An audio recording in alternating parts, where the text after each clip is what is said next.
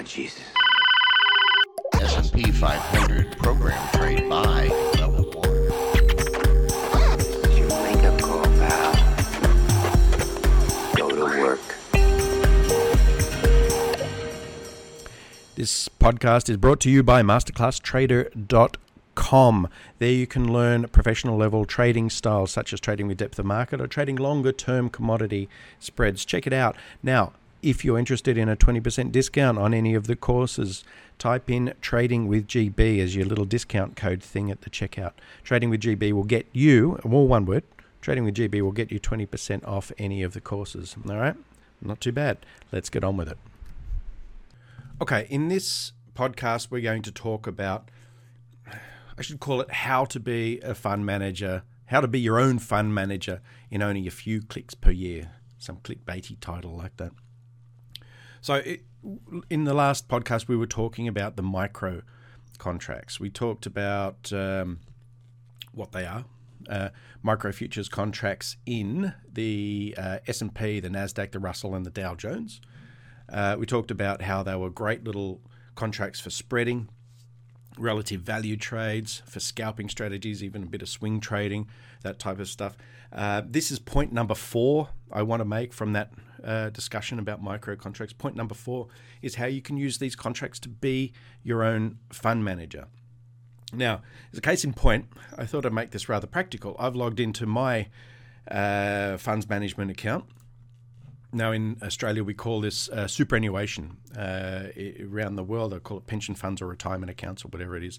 But it's that amount of money that goes out of your salary into a fund, and those fund managers who you never know and never meet and all that stuff manage your money. And at whatever age, you take it out and buy your boat or your Toyota or whatever it is, you know. So I don't have a heck of a lot of money in superannuation because I've always worked for myself. And I always forget to deposit money at the end of the year. I have some years and haven't the other. And anyway, whatever it is. So I'm looking at the marketing material and the report for my fund. Now, what a lot of people don't realize with funds management, they're not all, each fund is not necessarily a bunch of traders trying to make the most money they can for their investors. They're not all Berkshire Hathaways, right? A lot of them, their plan, their mandate is to do not much more than to return something very close to a benchmark index. In fact, you'll often hear them talk about not their performance, but how well they performed relative to the index. If they outperformed by, say, 1% or 2%, that's their marketing material.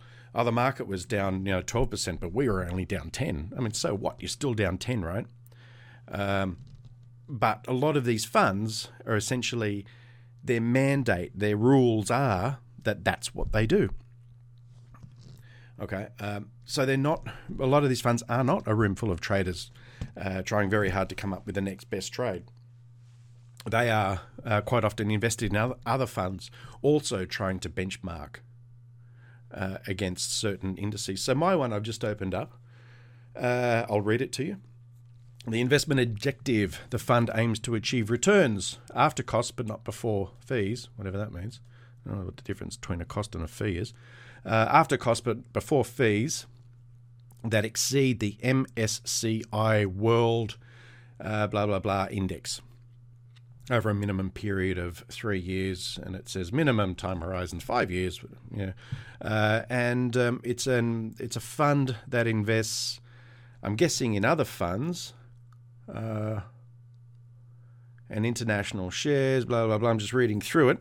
2/3 of it, 68%, is invested in North America, so S&P 500. Its top stocks, its biggest stock held is Amazon. And there's Microsoft, Unilever, and a few other ones, etc., etc. So think of it, 2/3 of my retirement money is invested in what is very close to the S&P 500. Right? So remember, as I said, their goal is not to outperform massively. I'm never going to see a year where S&P return was 10% and I get a 23% return. That's never going to happen. That's not in their mandate. Their mandate is to outperform. Now, I can tell you it hasn't been outperforming, because it's got a nice little chart, theoretical, showing growth of $50,000 invested since fund inception. Fund in 2007, it looks like it started, or maybe 2006. It's a small chart. And you see this chart that follows the MSCI World Index, and you see their chart, which slowly they diverge. And the difference is, of course, fees.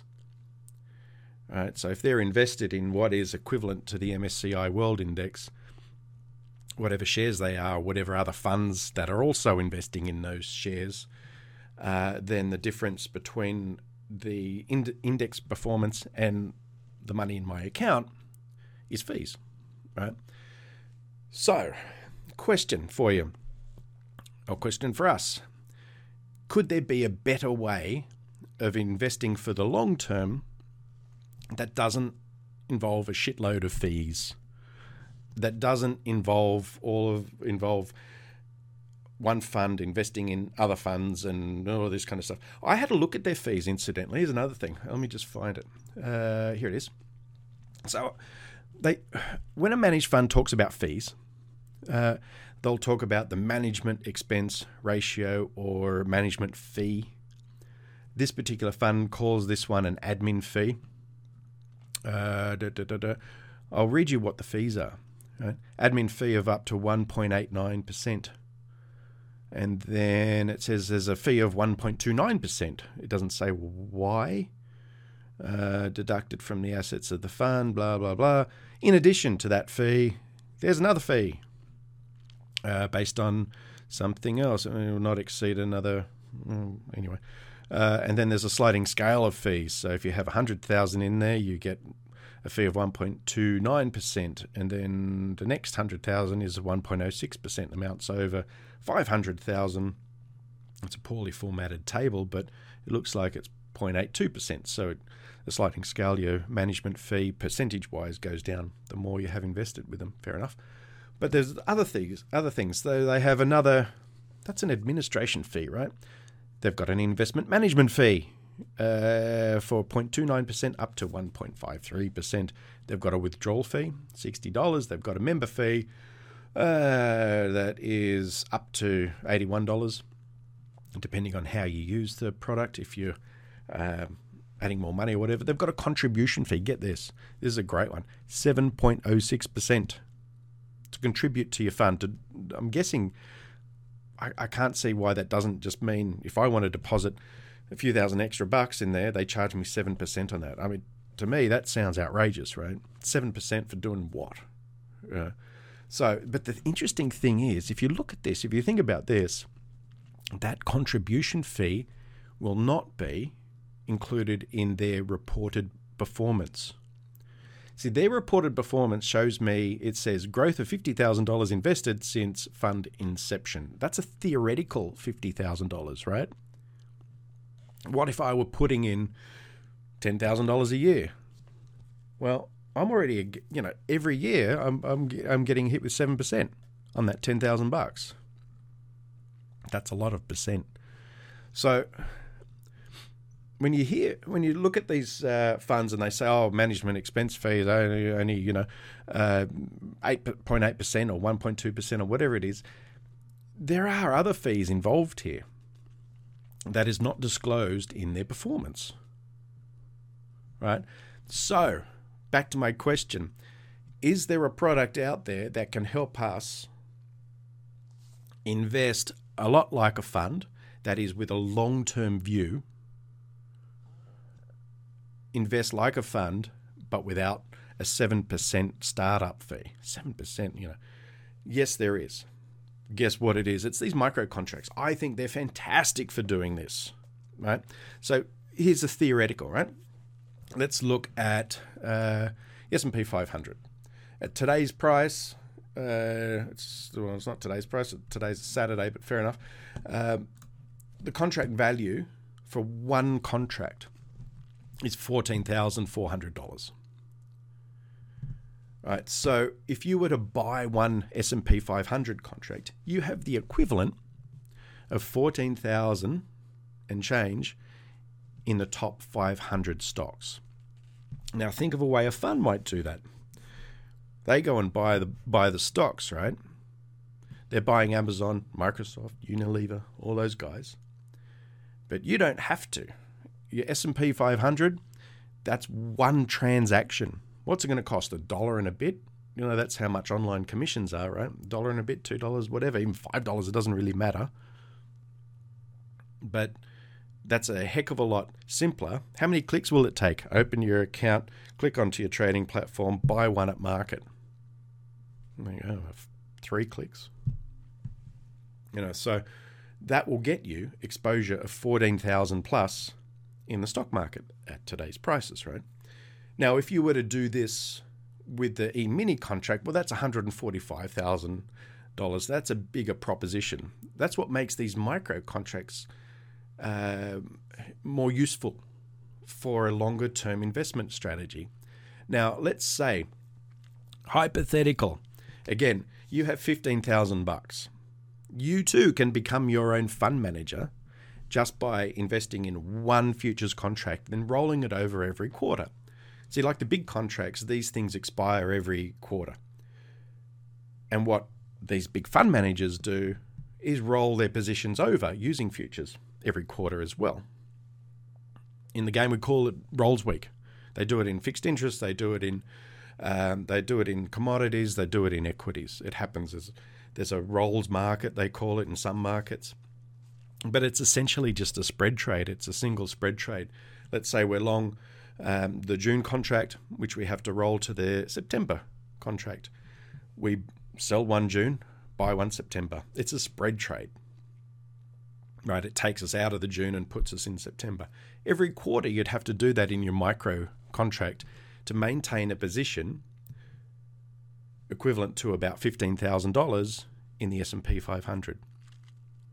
Every quarter you do that. And what's it going to cost you? A couple of bucks each side. No management expense fee, no 7% entry fee, no other fee that doesn't have a name. You know, no other transaction fees, nothing hidden. You know what I mean? So if you add that up, even with one contract, I can't see how you can't come out ahead. There's one caveat to that, one little caveat, which could be a big caveat, but as long as you know it. And that is, these funds, if you invest directly in Amazon, Microsoft, Unilever, etc., they pay dividends, or some do, you know, and they're generally invested back into the fund. So the performance of your fund generally includes dividends, whereas a futures contract doesn't pay you dividends. So they're most often benchmarking against an index that includes dividends. Sometimes they call it a total return index or whatever, something to check on your own fund. But that includes dividends. Now, different countries and different sectors have their own average dividend yields. I think in Australia it's about 4 and a bit. I think on the S&P 500 it's about low 4%. So that's what you'd be missing out on by doing this, but you're also missing out on being charged those fees. So maybe they offset, I don't know. I couldn't say one's better than the other, but it's certainly a viable alternative, right? Something like if you want to invest in tech stocks, well, tech stocks are not really known for trading, for paying dividends. In fact, I'm going to pause this right now and go and check it out. I'm going to check out the dividend yield on the NASDAQ. Okay, so what I found out, I don't know if this is correct, but this is from a Google, a 2% dividend yield on the NASDAQ 100. That could be right, or could be wrong. I don't know. It's certainly above zero, but I don't know where it is. It wouldn't be as high as, say, the S&P 500 or the Dow Jones index or whatever. So that's the one thing that you wouldn't get with trading a futures strategy as a long-term investment relative to investing in the shares itself. Now, if you only have 15, 20,000, that type of thing, then it's very hard to have a diversified portfolio. There are a lot of transaction costs because you have to transact in all those things. Can you imagine if you want to mirror the S&P 500 or the Russell 2000? You'd have 2,000 transactions, right? Well, you wouldn't. You'd probably find the top 100 or so that make up most of it. Nevertheless, it's a lot of transactions. It's a whole lot harder to do this with stocks as it is futures. That's one of the benefits of futures, and probably why they created and probably why they've lasted so long. Right? So the advantage then is you could emulate a long-term equity portfolio just using a couple of micro contracts. You've got, let's say you do have that $15,000 in your account. You could buy one S&P, you could buy one NASDAQ. You'd be a little bit leveraged on that because the current value of the NASDAQ is about $18,000. But you could do that because the margin's only $1,500, right? That's 10% of what you've got in your account. The NASDAQ would have to drop to almost zero for you to lose that money. You never know, it might one day, who knows, but anyway. The Russell is worth, about 6,400.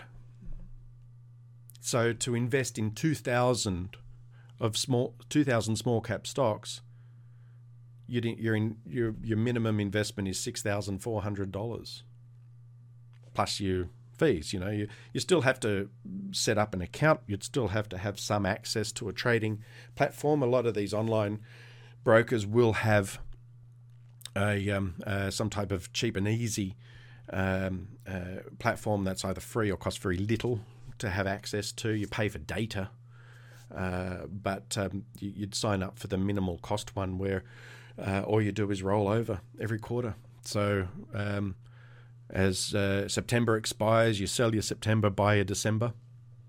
You can place that as a spread trade. You can do the two transactions separately, whatever it is.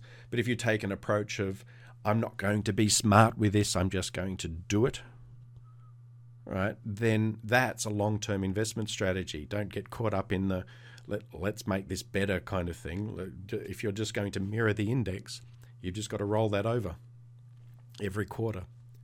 How to be your own fund manager in just a few clicks per year. I think it's a great thing. And these micros allow you to do that. The big contracts don't because it's too expensive, right?